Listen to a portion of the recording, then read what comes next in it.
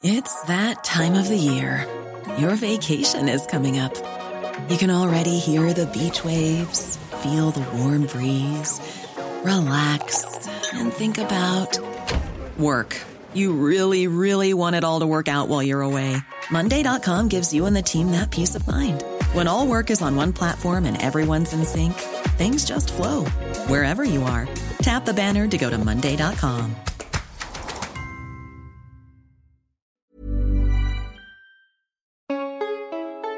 Galing sa kilalang political clan mula sa Mindanao at anak ng Pangulo ng Pilipinas. Nang maging ganap na abogado noong 2005, nagtrabaho siya bilang court attorney ng isang Supreme Court Associate Justice. Siya ngayon ang kasalukuyang mayor ng Davao City magmula pa noong 2016. Nagsilbi sa parehong pwesto noong 2010 at naging vice mayor noong 2007. Isa rin siyang colonel ng Army Reserve Force ng Armed Forces of the Philippines. Ngayon, ang anak ng Pangulo, tatakbong pangalawang Pangulo ng bansa. The offer to run for Vice President became an opportunity to meet you halfway. It's a path that would allow me to heed your call to serve our country and make me a stronger person and public servant in the years that lie ahead. In this episode of Teka Teka, alamin natin kung paano gagampanan ni Davao Mayor Sara Duterte ang tungkulin kung sakaling tanghalin siyang pangalawang Pangulo ng bansa. Ako po si Izzy, Puma Podcast.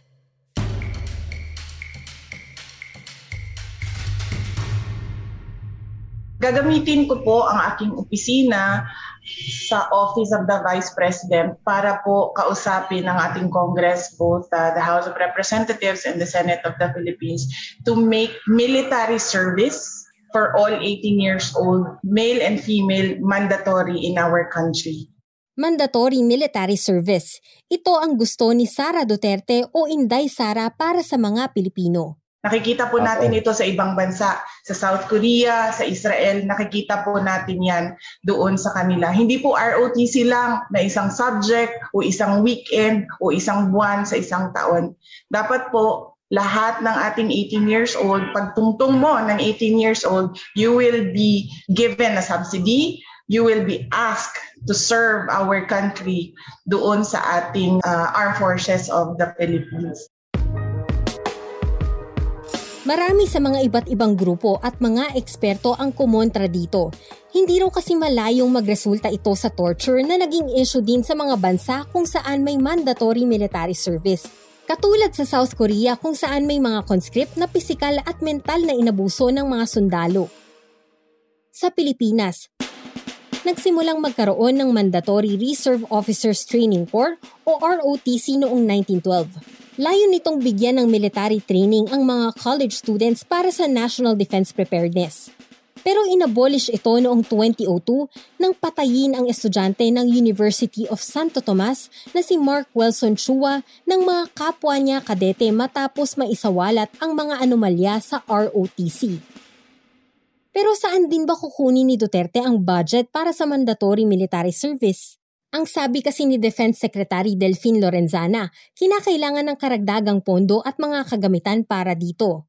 Balak ring gayahin ni Duterte ang ginawa nilang Disaster Preparedness Training sa mga sangguniang kabataan o SK sa Davao City. Tigilan na natin itong mga liga, mga pageant, at kung ano-ano pang ginagawa sa fiesta, dancing contest.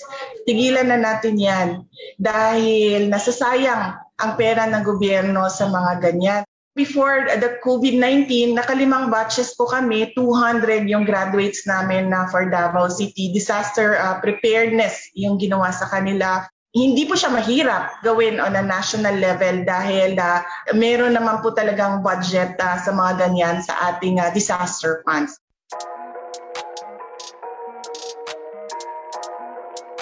Kagaya ng ginawa ng kanyang ama, ang 44-year-old na si Inday Sara ay matagal ding iginiit na hindi siya interesadong tumakbo para sa national posisyon.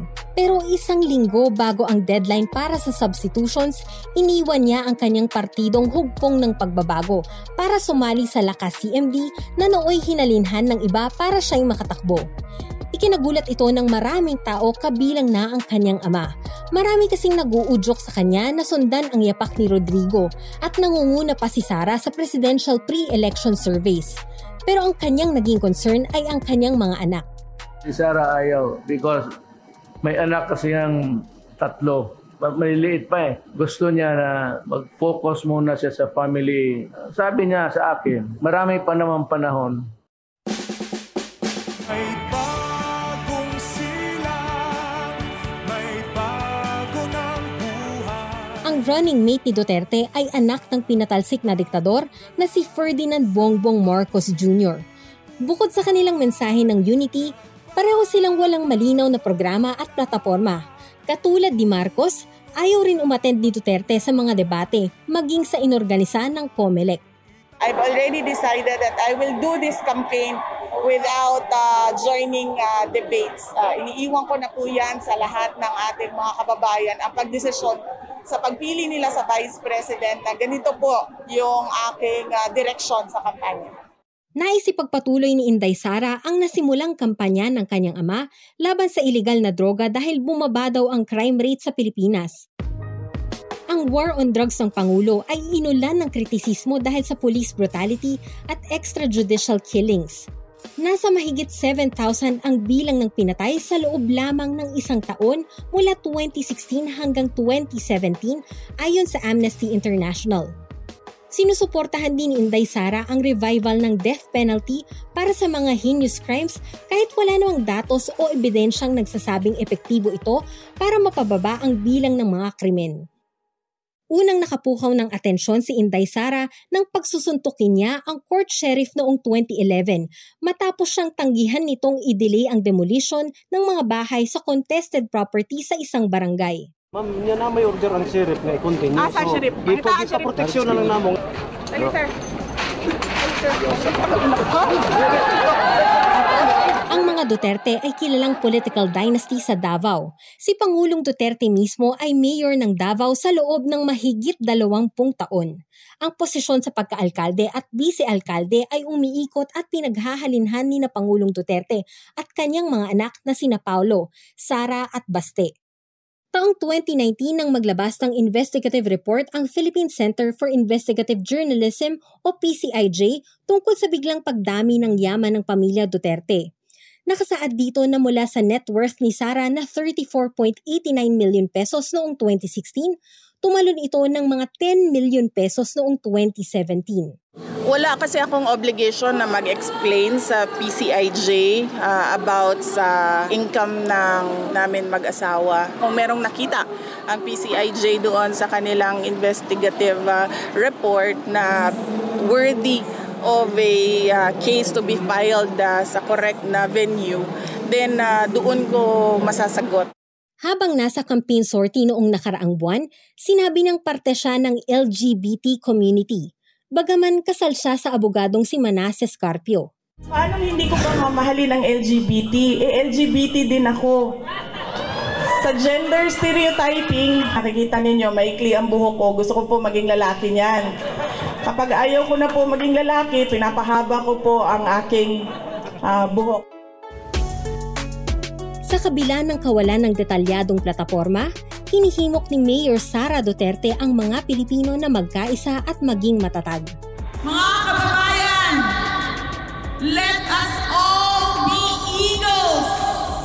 We shall fly, soar, fight, and win.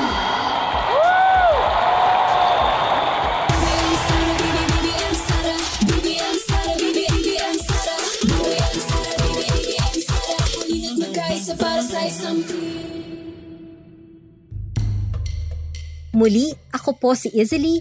This episode was edited by Carl Sayat and produced by Kat Ventura. If you want to hear more backstory on how Sara ended up running for VP, please look up the episode titled Sara Duterte is Not a Reluctant Candidate in this channel. Keep an eye out for the next installment in our Pumapangalawang Pangulo series.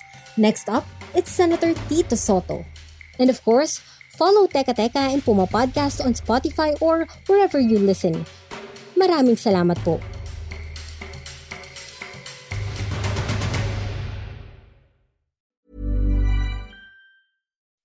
When you make decisions for your company, you look for the no-brainers. If you have a lot of mailing to do, Stamps.com is the ultimate no-brainer. Use the Stamps.com mobile app to mail everything you need to keep your business running with up to 89% off USPS and UPS. Make the same no-brainer decision as over 1 million other businesses with Stamps.com. Use code PROGRAM for a special offer. That's Stamps.com, code PROGRAM.